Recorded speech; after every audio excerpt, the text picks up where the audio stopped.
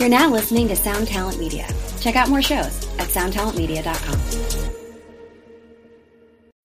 When you need mealtime inspiration, it's worth shopping Kroger, where you'll find over 30,000 mouth-watering choices that excite your inner foodie. And no matter what tasty choice you make, you'll enjoy our everyday low prices, plus extra ways to save, like digital coupons worth over $600 each week. You can also save up to $1 off per gallon at the pump with fuel points. More savings and more inspiring flavors make shopping Kroger worth it every time. Kroger, fresh for everyone. Fuel restrictions apply.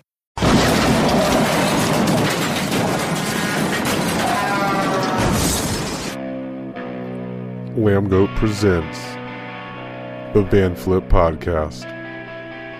What is up? Welcome to this episode of Lamb Goat's Van Flip Podcast. This week I am joined by Maurizio from the long-running Canadian death metal, awesome metal band, Kataklysm. Welcome to the show. How are you doing today, Maurizio? How you doing, man? I'm doing good. How about yourself? Pretty good. I was going to start it out by saying bonjour because I'm half French-Canadian, so... Oh, are you? Yeah, Okay, cool. I just didn't want you to start spouting off French because I don't speak it fluently by any means, so, you know, I can kind of jumble it around in my head. I mean, we you know, what's funny with Kataklysm is that 3/4 of the band now lives in the States. Yeah. But we're all Canadian, except for the new drummer, James. He's actually British and Italian. So but he lives in Los Angeles. We're all over the place. We're the real mutts, you know, of metal right now, the way it looks. I live in Florida. My guitar player is in Texas, and the only one guy is in Canada now, and it's... Oh. Won't leave it, you know. It's Steph, my bass player. He's like, I'm staying. Yeah. You know, so that's it. My family spent time up there and down here throughout my life, so I've gone to and from a lot. Like Montreal or Quebec for the most part. Not Montreal. I mean, periodically we would visit Montreal. Obviously, you have to. It's like the most European city in Canada. But yeah, we stayed around Ottawa, Gatineau, and Hull, and that side of cool. things. Yeah. Cool. And you said them right too, like pronunciation's right. Yeah. Well, I've grown up with those words being spoken to me endlessly for the last decades. You know, so right. Big year for you guys. You guys have your 15th studio album, Goliath, coming out, and it should be out this week as you're listening to this podcast. So make sure you pre-save it, go purchase it, go stream it. But how does it feel to know that you have that large of a body of work? It's like 15 full-length albums with some other things thrown in the mix along the way, but you guys have been crushing it since the early 90s. So, yeah, it's one of those things where, you know, you don't realize until you step back and you look at it and you're like 15 records. Holy shit. I mean, that's like an album every 2 years, kind of, you know, like if you look at that perspective, it's a lot of work, and it's a whole body of work. A lot of bands don't even get there. Yeah. The fact that we've been able to do it is kind of crazy. Also, you know, we've never been that band that was immense, you know, that blew up super big and, you know, could merit that. Like, we're just, I think, very consistent hard workers. You know, consider ourselves like blue collar, you know, death metal band that needs to work and stay there. And, you know, I think the fact that we were always a little bit under the radar was a huge motivational factor for Kataklysm, you know, because we didn't have maybe the same type of pressures that some other bands had, but we had the pressures of, you want to stay relevant, you got to work and stay out there, you know. And so we were lucky with that, I think. It was kind of a blessing in disguise, you know. Is that something that's kind of always been the band's like operate as, you know, MO? Is that kind of like you've always felt like the underdog and you have to like grind a little harder than the other people, or was that something that you have adopted after a couple of years of, you know, grinding it out? We got noticed fairly quickly. The band, I believe, from what I remember, we were formed in 91, end of 91, and in 92 we got a record deal with Nuclear Blast. You know, it was like, not even a year in, we were like already signed. We had no experience. I think that at the beginning we were all eyes on Kataklysm type of band. We were so extreme and out of this world that it turned a lot of heads around. We were at some point named the most extreme band on the planet, you know, with the first records we did. And I think that after that, there's that movement and that change happens with industry and everybody. So then it was more about, what do we really want to do? So we focused on writing songs instead of trying to be the most extreme band in the world, because then the cryptopsies came out, all the, heavy shit came out, and everybody's competing for speed, and we wanted to compete on making songs. And Yeah. I think that's where the challenge came in for Kataklysm after that. And we were always we always took the position of the underdog, even when we go on stage and we are headlining, we take the position of an underdog. Even if we know the crowd's there for us, for example, we'll do a show in Germany and it's a 2,000 people crowd. I don't care. We're still going to play like if it's our last show, Yeah. we have to prove ourselves. And I think that's kind of encrusted in Kataklysm, and it's been there. And that's, I think, been a good factor for us. Yeah. I definitely want to kind of like touch with what you just said. You were going for speed, and then you wanted to write, better songs, or songs, so to speak, later in your, early tenure there. You do a great mix of both of those things on some of the new tracks on the new record. I think what is it? Die as a King starts out pretty intensely fast, but kind of matures into a great song for the entire length of it. So, it's when you guys were starting out in '91, like how many like speed bands were around you in that Montreal area that like kind of pushed you or drove you to want to do like that kind of extreme death metal sound? There wasn't too many. There was a few that were more like standard death metal, mid-paced. Kataklysm came, swinging out of the bat, like really heavy. And we had a different lineup at that time where we had a different singer as well. I used to play bass. I formed a band playing bass. And the singer we had was very into extreme stuff. And he was like, we have to be the craziest band on earth. Like that was his thing. So it was the marriage of all these type of different influences. For example, I'm into groove stuff, like I was a big fan of Pantera, thrashy stuff like Testament. I brought more of that kind of vibe into Fear Factory, Machine Head. Like I brought more kind of that vibe into the band. And then my bass player was more into Dimmu Borgir and some of the black metal stuff. And my guitar player is a Maiden fan. So it was that combination. If you listen to Kataklysm, you'll hear all of those things. Right. And then the singer at the time and whoever came into the band always had that big death metal influence on top of it. So it was kind of a mix of all that stuff. And when we were young, like you got to put yourself in the, like I'm in my late 40s right now. When I started this, I was 15, 16 years old. Yeah. And at that time, it was all about trying to impress the other guy, next to you in the practice spot. And like, well, look at this guy. He thinks he's fast, like, let's do 25 riffs in this song, just to beat the other band, So we come from that innocence, right? And it's that innocence, I think, that a lot of bands are lacking a little bit now coming out, right? There's a lot of great bands out there that are doing some new stuff and getting noticed and all that stuff, but there's a lot of people that are so desperate to get recognized and liked right away that are kind of copying whatever's working.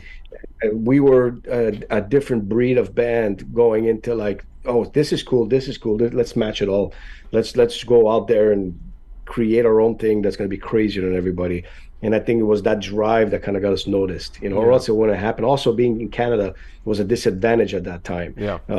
We had to work. That's why people ask a lot is what's wrong with the water in Canada, because the bands are so crazy and progressive or whatever. It's because we have to work harder to get noticed. We're like with the big neighbors in the United States that eats all the attention, all the bands coming out of New York at that time, Florida. Who's going to go look at the guy that's in like Quebec City or Montreal? It was like, so that's why you got the Voivods, you got the Cryptopsy, the Annihilators, everybody, Strapping Young Lad, like all these, Devin Townsend, we all come out with original stuff, and it's because we had to, also, and I think that was the pressure at that time. So I want to kind of touch base on the early Canadian scene too, if you don't mind, because it's something that I'm interested in, obviously, because it's part of like my heritage too. Right. But it also seems kind of like you said, like you're behind the eight ball up there. Like when you started the band in the early '90s, you're a teenager, late '80s, early '90s. Like, how are you finding, bands to kind of shape what you want your band to be like? Are bands coming to Montreal as frequently as they were back in the 80s? Because metal was on a big It's a upswing? completely different scene now. There was this attachment back then where we had a store called Rock and Stock, Mm-hmm. and in Montreal that was the mecca where all fans of metal would go buy vinyl and CDs, and that's where all the bands would kind of go on Saturdays or Friday nights to see who's there. Like Mm-hmm. it'd be like it was almost like there was so many rivalries, right? Yeah. And everybody wanted to be a rock star at 16, but you're playing death metal, you know what I mean? And nobody could really play their instruments too right. So it was just funny because, we'd be going through the vinyls. Dude, that's the dudes in Gore Guts right there, Yeah.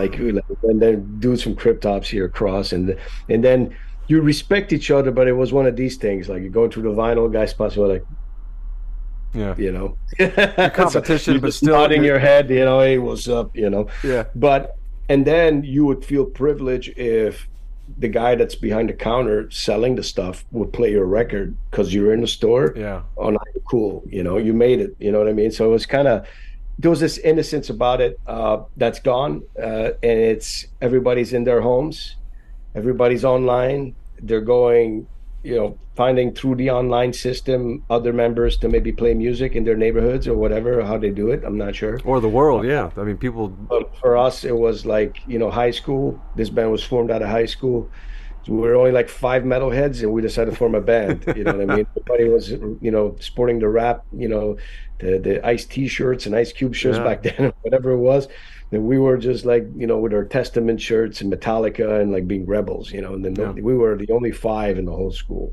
We formed Kataklysm, it's kind of like that, and I think that innocence is kind of organic. That's kind of missing a little bit right now because we got to do it through these different channels. That's all. Hey, what's up? It's Lurk. Looks like you're enjoying the podcast. If you are and you like what we're doing here on the Van Flip, why don't you go ahead and pause this, give us a rating and review on whatever platform you're listening to. If you want to find out any information on your favorite bands from the hardcore and metal scene, visit lambgoat.com. And to stay in the loop about everything that we post on lambgoat.com, make sure you like us on Facebook and you head over to Twitter and Instagram and follow us at lambgoat. Are you a full-grown adult and you also have a TikTok account? Congrats. Follow us on TikTok as well. You can find us under the username lambgoat.com. That's spelled out DOTCOM. Head over to our YouTube channel where we have all of these podcasts in video format plus a lot more content that you should check out. Make sure you hit that subscribe button and you hit that notification bell so you're always alerted when we upload new content. And last but not least, if you want to follow me, Lurk, the host of the show, you can find me on Twitter and Instagram at LurkCity. And as always, if you need any of the links that pertain to the artists on the show today, Lambgoat, or myself, you can always find them in the description. Thanks for listening to this message. Now let's get back to the show. Yeah, I was going to ask you, like, how could you kind of supplement that innocence? Because, it is different.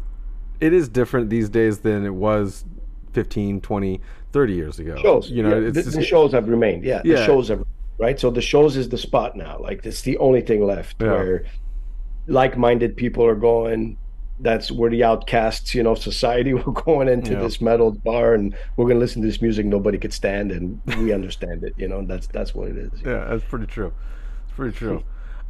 Did you, when you transitioned from bass to vocals, was that around the same time, or when is that in the timeline of like switching from like this, speed metal, like straight to your face kind of band to where you're like concentrating more on like how the song's presented? Like, is it some time around that, or is it before or after? Yeah, so I've always been hands-on with Kataklysm from day one. I was always, I also was the guy that spoke English. Everybody was very French. So, like, I was the only one that had outside world communication. Oh, yeah, good. so that was, I'm Italian origin, and in my household, you got to speak all the languages to make it. What I mean? We had that thing, So I learned English through Sesame Street, from what I remember. Nice. So that was when I was a kid. But it was the writing process and the music all came natural to us at that time. Like I said, it was a very organic type of feeling, and the competitiveness is what kept us going and getting better and getting noticed. I think that was the thing that it drove us to excel as much as we could. Even when we did our first demo, I remember I had already a business mind. I guess we printed 1,000 demos Wow. right? It Wow. was cassettes, 1,000, and everybody's like, dude, just do 200, Yeah. But I was like, no, we're gonna sell 200 and get our money back, but we're gonna take the other 800 and we're gonna send it everywhere around the world. That's what I did. I sent it all over Europe, and then everybody was concentrating who's going to dominate Montreal. And I was like, I'm not going to play this game. I'm just going to send it Yeah. everywhere.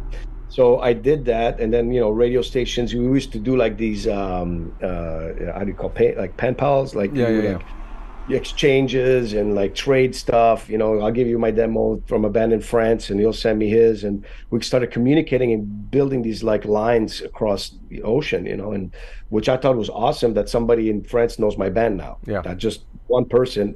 I made it, in my head. Yeah. It's Yeah. like, so as a 16-year-old or 15, and then eventually it got to record labels. And that's when Nuclear Blast discovered Cataclysm. It ended up in a pile of shit, basically like big basket full of Yeah. tapes.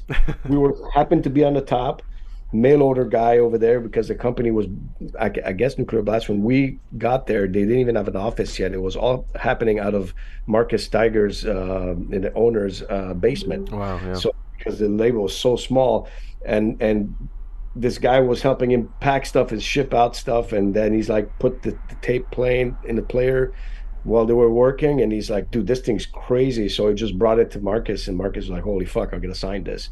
And that's how it happened. Yeah. It was just tape got sent there, ended up on a desk, and here we are, kind of situation. I still remember getting the letter from Nuclear Blast. We want to order 200 demos, and we like the band. Are you guys available? And it was like, okay, this is going to go further than what I expected. Right, right. And you recouped that 200 tape investment, did, right then. Yeah. Yeah, I sold them all. So it was, especially after we got signed, that demo was now becoming, I don't even have it.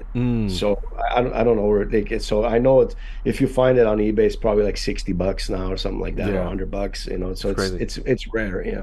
I will say. Go ahead. Finish. No, but that's how it pretty much the ignition of the industry over there was like that. Was Gorguts was the first one signed to Roadrunner at that time, and they created a huge buzz for all of us because it was showing the world that you can get signed. And it was already like, okay, it's not only Voivod, which is like was the pioneers of Quebec metal, but they were very progressive and different and thrashy, but we were very extreme. But again, Gorguts got signed. It kind of opened the door to possibility. So that was very important for us. And then from there came Cryptopsy, Despised Icon, and all these other bands. So yeah, that really does a testament to like you guys' work ethic and like your mindset, because obviously you were signed almost immediately after making the band, sending out thousands of demos and stuff like that. Damn, what I was going to ask you just now. Anyway, moving on from that.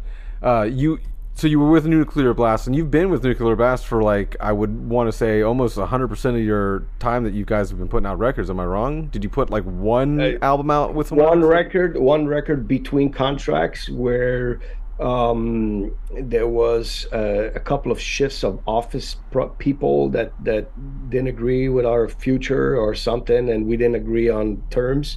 So for one record, we went to Universal in Canada and released a record there called Victims of This Fallen World. It was also the first album we did with the new lineup, which was the current lineup, and that was in '97, I believe. But everything else was Nuclear Blast, 100%. Like, so they released 14 records. They've released one EP, and they've released a bunch of DVDs for us. So like they've put a lot of stuff out for the band, at least 15 releases minimum. So we are the oldest band signed to the label. Not the oldest by age, but the oldest band that's like the longest. Your tenure has been there longer. Than 10 years the longest. We've been the longest and the most consistent from the beginning, even more so than Meshuggah, because they're not even there now. And Hypocrisy would be the closest second to us. But we were like the D band for all. They were kind of the pillar there, of, hey, you could be with our same company forever, this kind of thing. So that was for us an incredible journey because we outlasted the owner. So the guy I told you, Marcus Yeah. Steiger, sold the company a few years ago to a digital company. We still here. He's gone Yeah. from his company. So yeah, I think we're going to go on 30 years with these guys. It's pretty crazy. When we signed with Nuclear Blast, they were barely 5 years old. Wow. Yeah, so you've been with them and you've kind of helped them grow, and you kind of it's a budding relationship where you're helping each other and whatnot.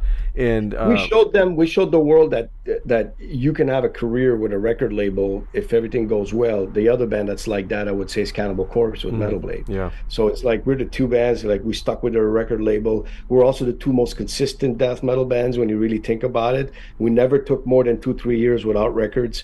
We've been both bands like this, Obituary is there, but Obituary did take like a little like breaks. 5-6 years. Yeah. So we've been consistent, like Cannibal. I think the two bands have been like that. Yeah. What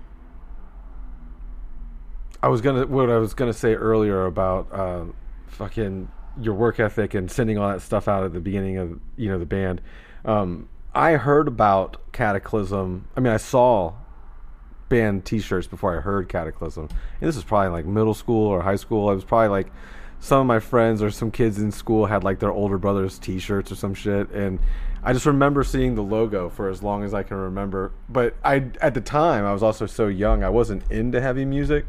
Right. I didn't have like an older brother showing me stuff. I was like the only, I was like the radar for myself. So it took me a while to fall down this rabbit hole. But I remember seeing like the imagery and the logo way before I ever fell down the rabbit hole. So it's crazy because talking to you now and hearing you about 16-year-old you just sending out 1,000 demo tapes, that makes sense as to why you would have gotten signed quickly and why I would have known about you in Florida as like a teenager while you're a teenager up in Canada. So it's crazy. Yeah. And it's crazy because it spread way more than I thought. Like we were getting responses all of a sudden from Paraguay. We're getting response from South Africa. Like it's like there's a tape that made it all the way there.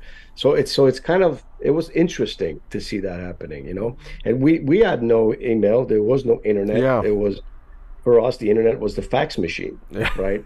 You get a fax, it's coming out like super slow, and you see the Nuclear Blast logo. I'll tell you a story, like, which is funny. I remember when I was fighting with them, specifically when we were split for that one time, and I responded to them something pretty nasty, and then there was I remember the logo popping out, the fax machine coming up like this slowly, and then I start reading "fuck you too," like in a slow motion. It's a slow burn. It's slow burn. From the owner, it's like he wrote in a piece of paper by hand because I was like, "Fuck you guys," you're not gonna take care. Because at that point, you always think everybody's ripping you off, and they probably were, in their own corporate way, and same way Spotify's doing it now for whatever.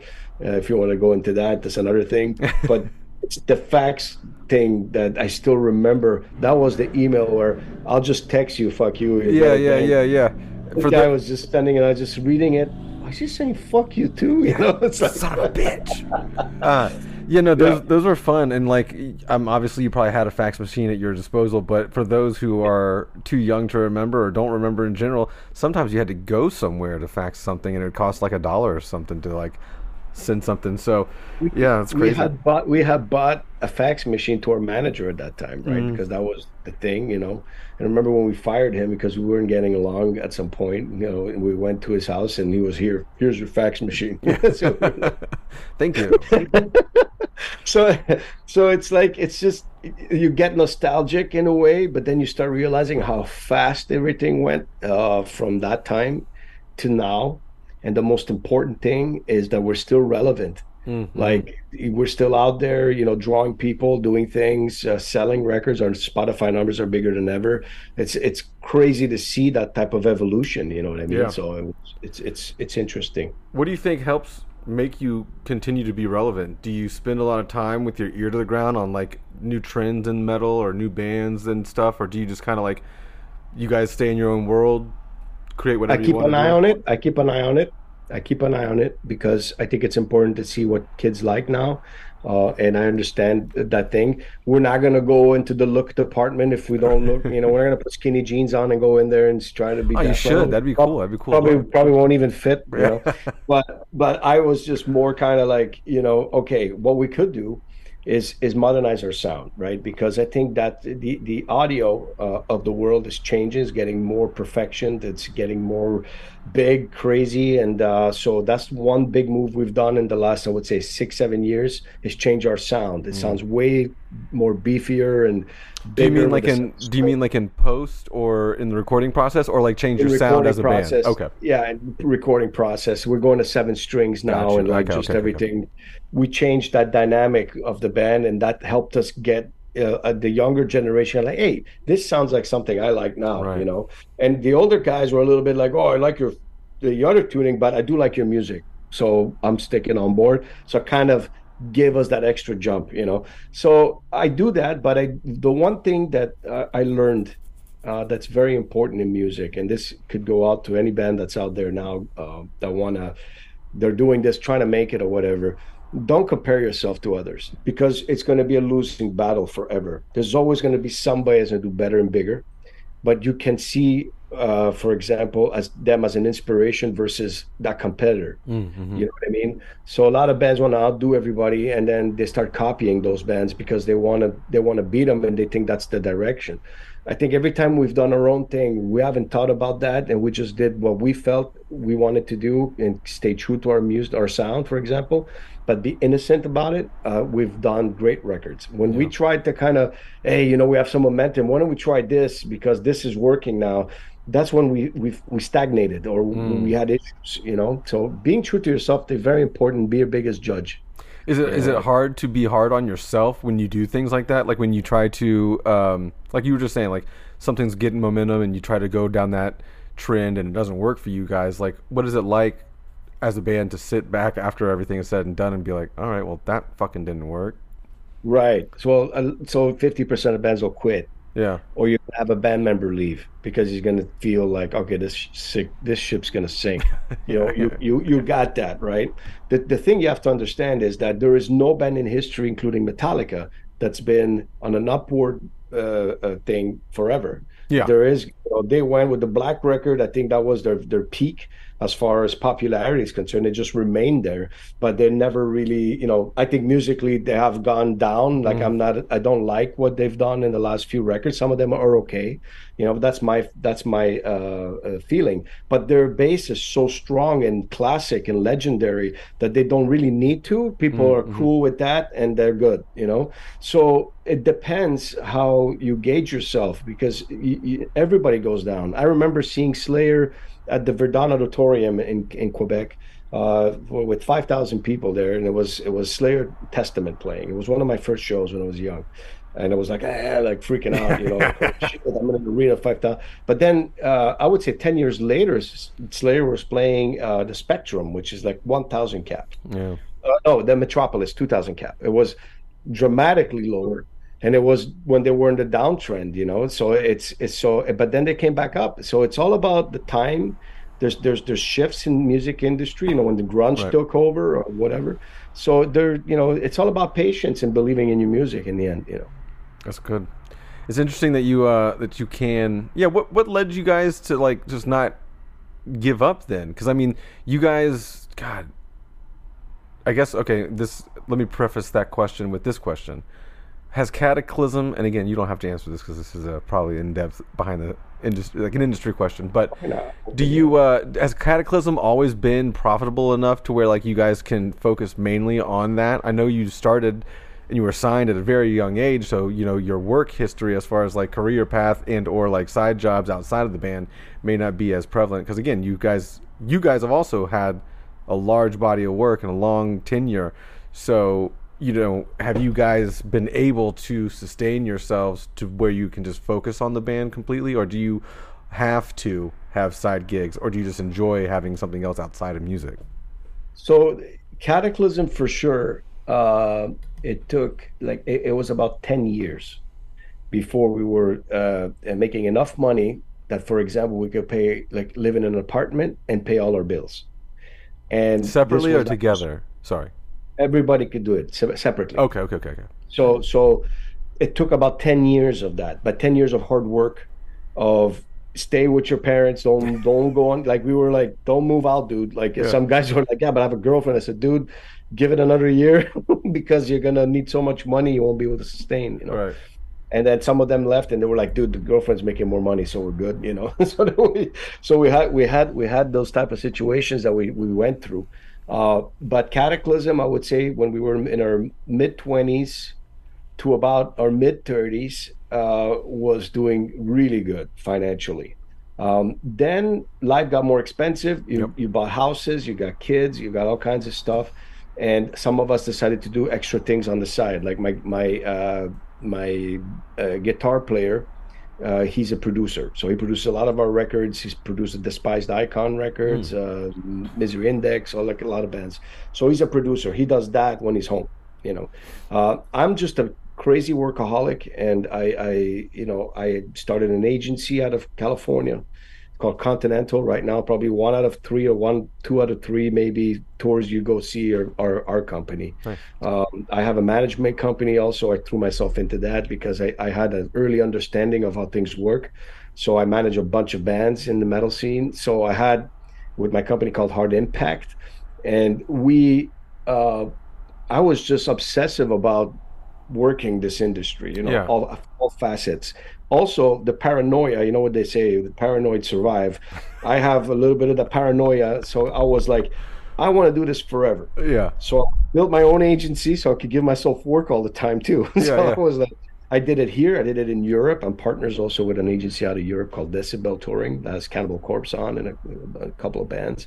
And we so we're self-sustained in the industry. I got a Nice. producer, I'm an agent, like we have all kinds of stuff like that. My drummer he's a very important drummer, James, Mm-hmm. in the industry. I mean, everybody knew him even before he was into Cataclysm. He has Yeah. his own clinics and all that Wow. stuff. So we're all music related, but we're all self-sustained. We don't do anything else as far as like outside music, for example. And that's You know. after the first 10 years for the most part. It took 10 years to get to that So, point. so it depends. See, like if we would have stuck with, for example, those first 10 years were very tough, right? Like that's where course. you're building and you have to invest. But we were very good about how we spend our money. Like we weren't going over like doing explosions on shows and let's do this big production and then go home with like minus 5 grand or 10. You know? Yeah.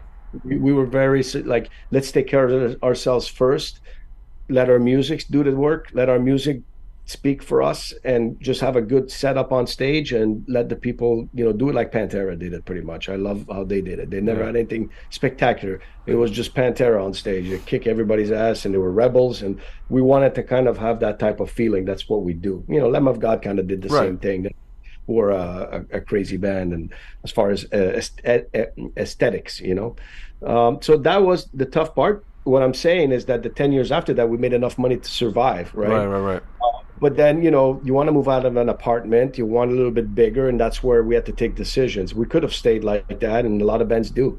They're happy just, I'm free. Yeah. So it's like, I don't have to go work a 9 to 5 job, and they're happy. But we wanted a little more for ourselves, and I think that's why we expanded that way, because in a way, we're doing death metal. Of course, yeah. It's there's a limit to it. Some bands say, no, sky's the limit. I know, but there's still a limit, Yeah. Not everybody's going to get into this. I mean, the sky's the limit maybe at some point, but we got to get that audience. We got to grow that audience a little bit bigger every day, because it is kind of small compared to everything else out there in the music industry.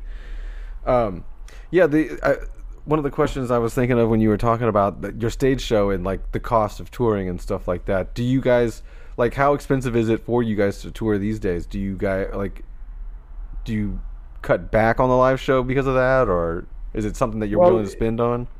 There's certain things you cannot do, right? Like if you cut down, for example, on anything sound related, you're just fucking yourself up. Mm-hmm. Like I'm not sure if I'm allowed. I can. You can say cuss. that. Okay, so it's it's you're going to put yourself in a place where now your fans are not understanding what you're playing. Now your fans are not, you're going to just digress. You're going to go down. You're not going to grow from something like that. So there's areas you cannot cut no matter what. That it's almost better not to play than to cut those areas. And I as a manager, it's the same for my bands. Every time they want to cut something, you're not cutting this and you're not cutting this, right?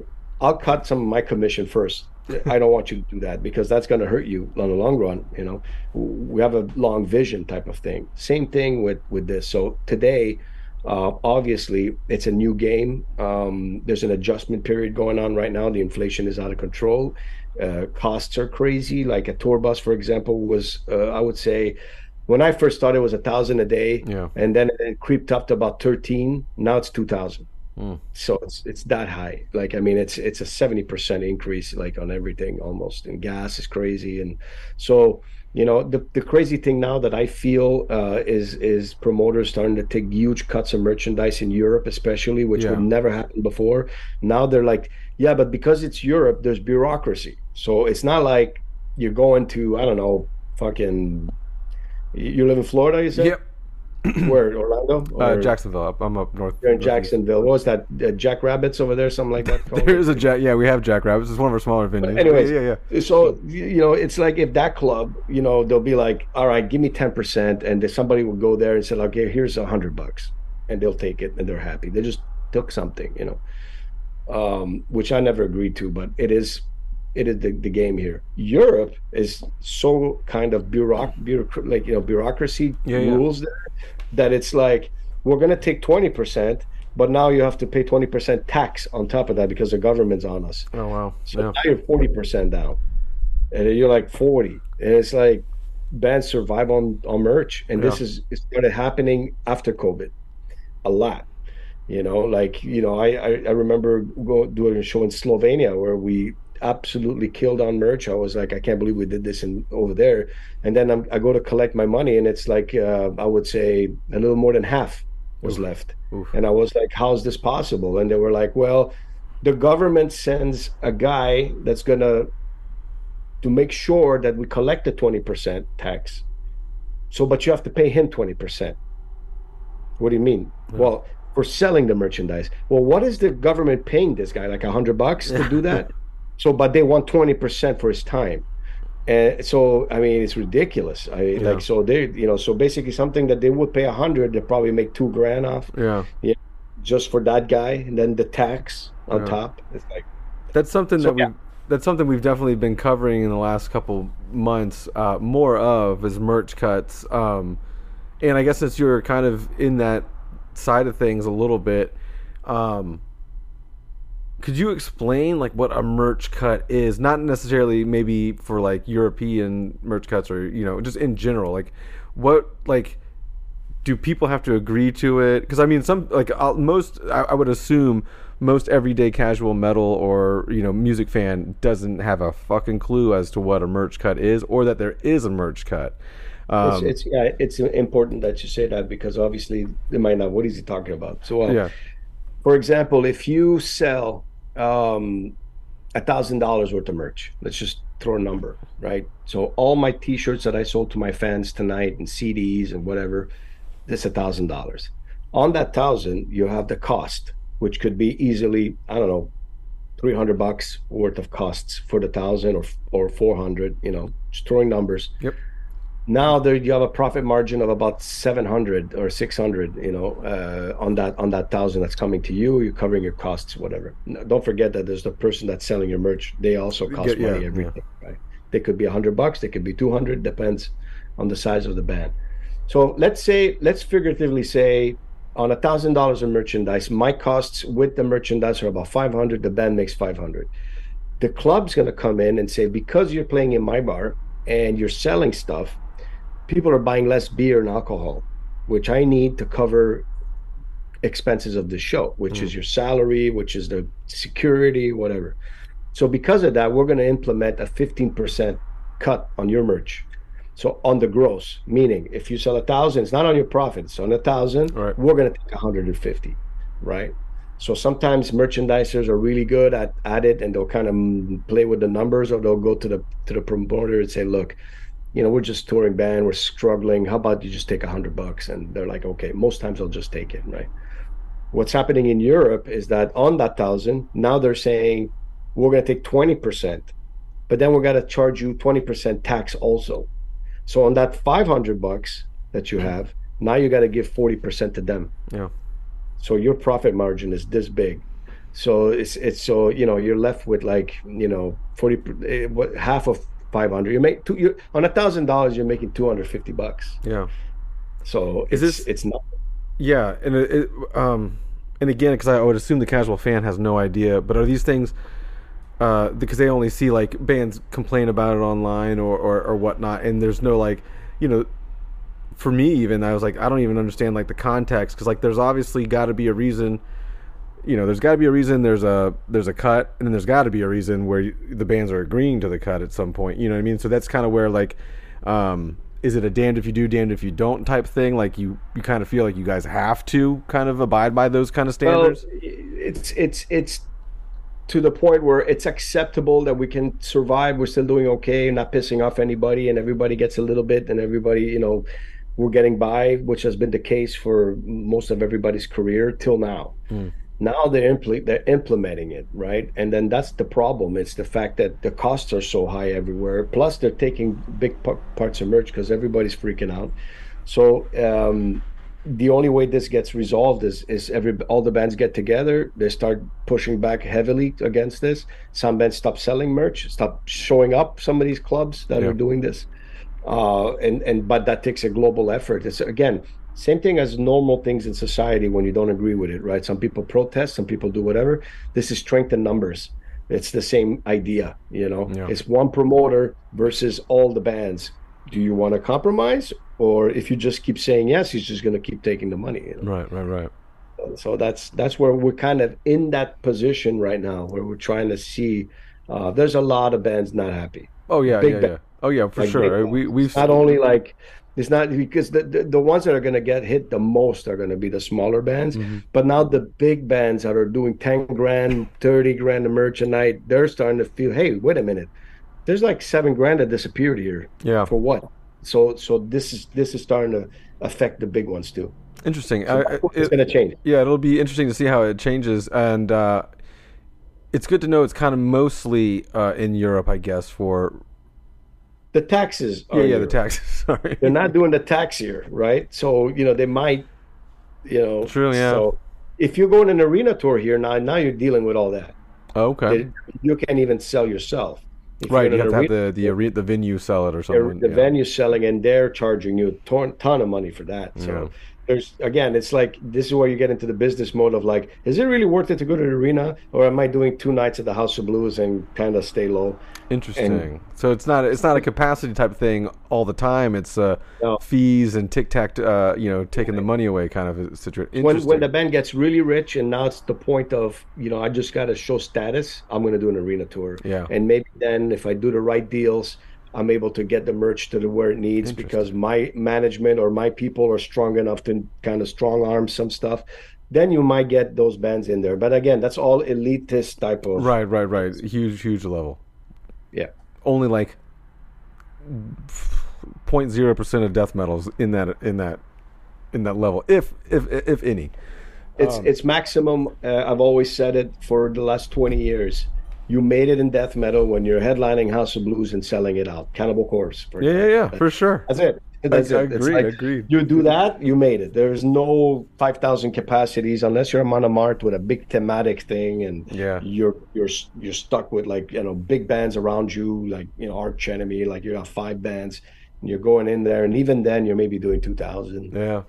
Not going to go to the... But they're drastically different, a Monomarth and Cannibal Corpse, you know what I mean? I would be way more impressed if Cannibal Corpse was selling out the same room as a Monomarth is, you know what I mean? Right. Yeah. But there's to the flip side of what you just said, just a little quick note. Now, if you're a very small band and you're drawing maybe 200 packs, or like a 150, or you're in that kind of 100 to 200 people a night type of band, right? Now you're going into the smaller clubs where they don't give a fuck about merch percentages that much. Now you're going to be in the place where it's like, Tom has the fucking bar, and he's like, "Hey, man, just give me $50 or whatever." It's like Yeah. he's drinking at the bar while you're playing. If you're in that environment, you might be a little bit in a safer environment than the middle class, Yeah. which is again always the place where everybody hits. Yeah. It's crazy. I didn't really ever think about the venue owner, using like, hey, you guys are bringing in all these people, but they're not spending all the money on alcohol. They're spending some of the money on your merchandise. So therefore, I need a little bit of that. I never thought about that particular thing, because the argument you always see online through bands or through people in general is like, nobody would be here tonight if our band wasn't playing. So, you wouldn't get anything at all if the band wasn't playing, yada, yada, yada. So it's interesting to think of that. Like, yeah, It's an people excuse. are coming. Yeah. Excuse. It's a good thing. So I want to ask you, because, you're a death metal fan. Florida's pretty big for death metal, and you're from Montreal. What brought you outside of the great Florida sunshine and the 100-degree weather all the time? What brought you down to Florida? Well, my wife's originally from here. She's from Orlando. Okay. She's originally from Colombia, but she was here like when we met, and then she moved up to Chicago because I was living in Chicago first. So I moved to the United States 20 years ago. Okay. So I lived in Chicago for 17, and I've been 3 years now in Florida. But her family's down here, and we have kids. So when I had the second one, it was kind of like too much for us to handle, like Babysitters. all of it Yeah. up there. Yeah. So it was, we needed her mom to babysit the kid when I go on the road sometimes, and she got stuff to do. So it made total sense. And honestly, I don't like the cold too much, and I've been around it all my life. This was a very, very big welcome. Yeah. I love the sun. I think every morning I get up, I got the sun, and it makes me happy. And that's something that I really, really, really, really appreciate coming down here. Yeah. And also because we're only locked down 3 months out of the whole COVID thing. I was,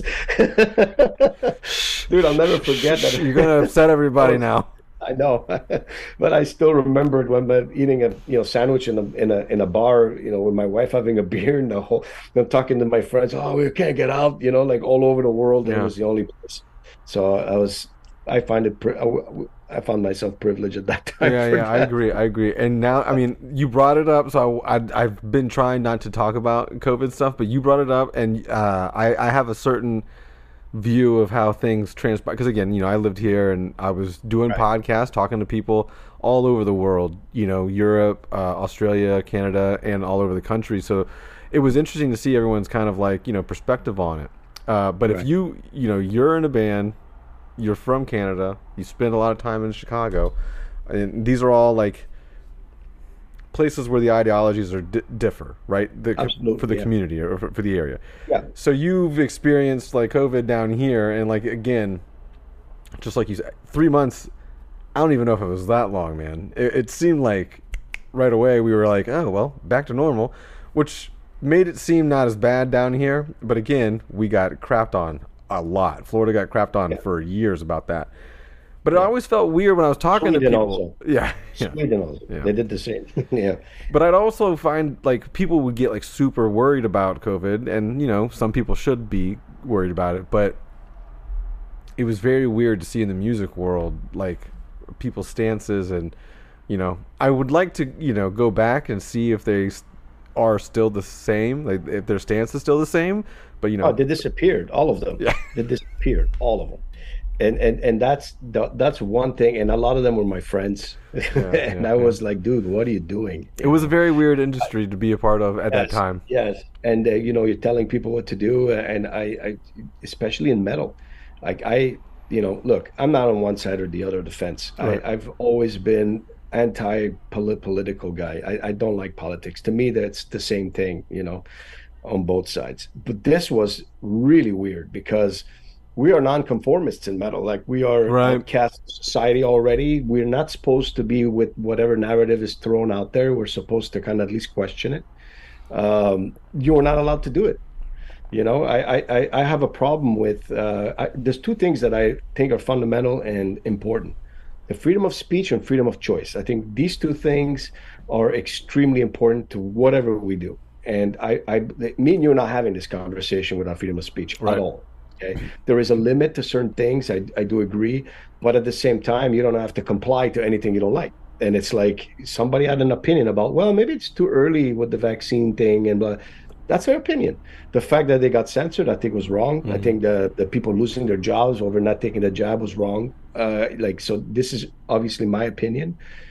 It was the heavy-handed approach I didn't like, Yeah. And what did it take for Canada to stop? It took the truckers Oh. to go block the country, and then they were like, "Oh, no more COVID, Yeah. gone. It was gone." Like, it's Sorry just, about that. okay, Sorry you know about what I mean? the memo was lost. It was under this paper under my desk, and I totally forgot to read that memo. It's done. It's been done. Sorry. No, it's very strange, like, because a lot of people didn't know what the future held, and I've never said this on this podcast, so this is probably going to be fun. But I would see a lot of people, like you were saying, tell people what to do, and part of me was like, I don't understand why they're doing that, because it seemed selfish, because obviously, like, everyone wanted to get back to shows, everyone wanted to get back to life, everyone wanted to get back to doing everything. It wasn't just like whatever. But I felt like a lot of people in our industry, their livelihoods are on like live events and touring and selling merch and doing all these things. So I think a lot of them were very motivated to push whatever narrative that they were saying, and follow this rule, get this done, and then we'll go back to normal. Well, that didn't really pan out like everyone said, and a lot of people did things with not all the information given to them at an appropriate time. So I was really weirded out by that whole thing for that year and a half of where people were just kind of pushing other people to do things. And I always... They were calling people COVIDiots. Yeah, or like abusing their power, like abusing their power and fame, or not fame, but their position. And we're not talking about only death metal. No, everybody. But it was weird to see it in our industry. Yeah, big bands, right? Yeah. And I was disappointed and sad about it. Be honest with you, I kept it to myself. But every time I posted a thing, it was very neutral, because I didn't know the extent of this thing. I think that everything that happened around this virus at the beginning was important, because nobody knew what the fuck it was. Yeah. So you don't know what it is, So let's take a step back. They had to close for a couple months. Okay. But once we figured out, okay, it's not too bad. There's ways around this. Not everybody's dying that's getting it. It's not like 1 out of 2, like let's take it easy. Let's slowly start to look at alternatives. No, it's like you're losing your job. Yeah. You're not going over there. You need 5 jabs, Take 1 jab, you're going to be okay, no problem. My whole thing is, if you give me a polio, like I know we're going a little bit into right, this. No, that's fine. If you give me a polio shot and I don't get polio because it works, okay. But I take the shot and then I get it anyways. You can't convince me to take 4 more or lose my job. You know what I mean? It's like, so where did logic end? Yeah. That was my Goliath. Is that? Yeah. Okay. It's the machine that's behind all this, pushing the people down, and us standing up against it. Whether it's whatever corporation, whatever it is that's up there doing all this, or your inner demons, because sometimes it's in here. Mm-hmm. It's us that's like, oh, once you got that fear, it's done. Yeah. Like the fear is the problem. You know, like you're afraid of losing this or doing that. I stood with 1 person, in my family who didn't want to take it. Everybody was like, "You're crazy. What are you doing?" Like it was like in Italians, it's like that. Yeah. It hit me hard. It hit him hard. But he stood his ground. He was like, "Hey, it's just not for me." And now that it's over, he's vindicated. Yeah. I mean, he's. Like this, he just looks at you like, like. So my problem was the heavy-handed approach. And we stood with the truckers in Canada when it happened. We gave us support online and behind the scenes. Mm-hmm. Here comes all the promoters in Canada. It's not a good look. Yeah. Yeah. You're supporting racism and all Nazis, this stuff. all sorts of stuff. I don't know what that has to do with that. And I said, there is people planting stuff. There is agendas. I mean, it's not like everybody that's in there, is they want to mandate truck drivers. Yeah. Are bringing us the food. Yeah. It's like, no, man. It's like they're by themselves in the truck. Yeah. So it's just, I didn't like it. this record was born out of that because we were 3 years in it, and I saw a different perspective being in Florida. And you know what Florida sounded to me, felt like when I was living here, right after 9/11. Yeah. There was Yeah. the craziness in the country, but everybody stuck together and we're proud to be in a certain place. Florida was like that. Like everybody was proud to be Floridian. Like we were free here. Yeah, you know, we're like, getting dogged on like left and right all day from the media, correct. but everyone here kind of getting together, and yeah, it's good that you say that. I also think it's really good that you got to. I really wish, man, because we've been Florida's been dogged on for so damn much about that. Yeah. But I really wish that people could change their perspective on how we lived through that. It wasn't the same. That's why we approached that one topic a little differently, because it wasn't the same as like what the television was saying and Yeah, we're everything. saying like, look, it wasn't as bad as you think it was. Yeah. Like we were able to function in a very constructive way. We have the best economy in the country because of it, and a lot of people were fine, and we had less deaths than places where they shut down absolutely everything. Right. And they were brutal on it. So you can't say that Florida was number one. It wasn't. It was like 4 or something. Yeah. And we have a lot of old people here, And we have a bigger population. Yeah, bigger population. We should have been one. Heightened So older population as well. Yeah. So I think that, and the funny thing is, everybody that criticizes, where were they coming on vacation? Well, they also moved here, so after a while they were like, "Fuck it, I'm coming to vacation here. It was fun." Yeah. But a lot of the critics came here on Of vacation course, yeah. during COVID. We were open. Where else are you gonna fucking go? Where are you gonna go? So it's good that I have somebody also sharing the same type of views. I mean, that it was a little bit crazy, the whole thing, because if you talk about that now to somebody that was against it back then, I don't think it's a good topic to talk about. Now it's not, right? Yeah. So It wasn't then either, but whatever. Like you said, think we're on the history- backside, and some of us are more vindicated than others. But I think history is gonna show the truth. In the future, will show history that happened here as the truth, of things, and I hope that's what it is. But big influence on the record. good, yeah. Yeah, Goliath. And people say, "Oh, what did you call it, Goliath? Are you Goliath?" I said, "No, dude. We're the little guy there trying to fight Goliath. Yeah. That's us." Yeah. like we've always been in the metal scene. As it should be, like the underdogs joining together, like you said. Yep. Well, Maurizio, it's been a great conversation, and I love that we got to put on a little tinfoil hat right at the end there. We could take them off a little Just bit. at the end, a little something. Yeah. It's a So thing, yes. if the fans or a listener has gone this long, they've gotten a little what, treat. though, man?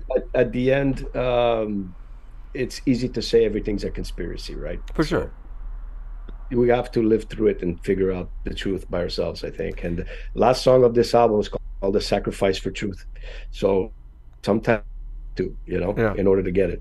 And it's okay to pull your head out of the world and not worry about it. Like I do that all the time, because everything could be a conspiracy, and if you really go down those holes, it gets weird and wild, and it's best to like worry about what the fuck's going on in my metal world, and maybe like a hobby or two, and just block everything else out because I don't give a shit.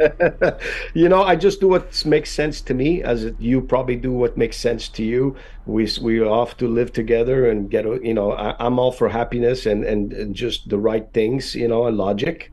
Logic's important. Yep. When that goes on the right, left side, wrong, and then both sides can be really wrong. I think the middle always has the truth.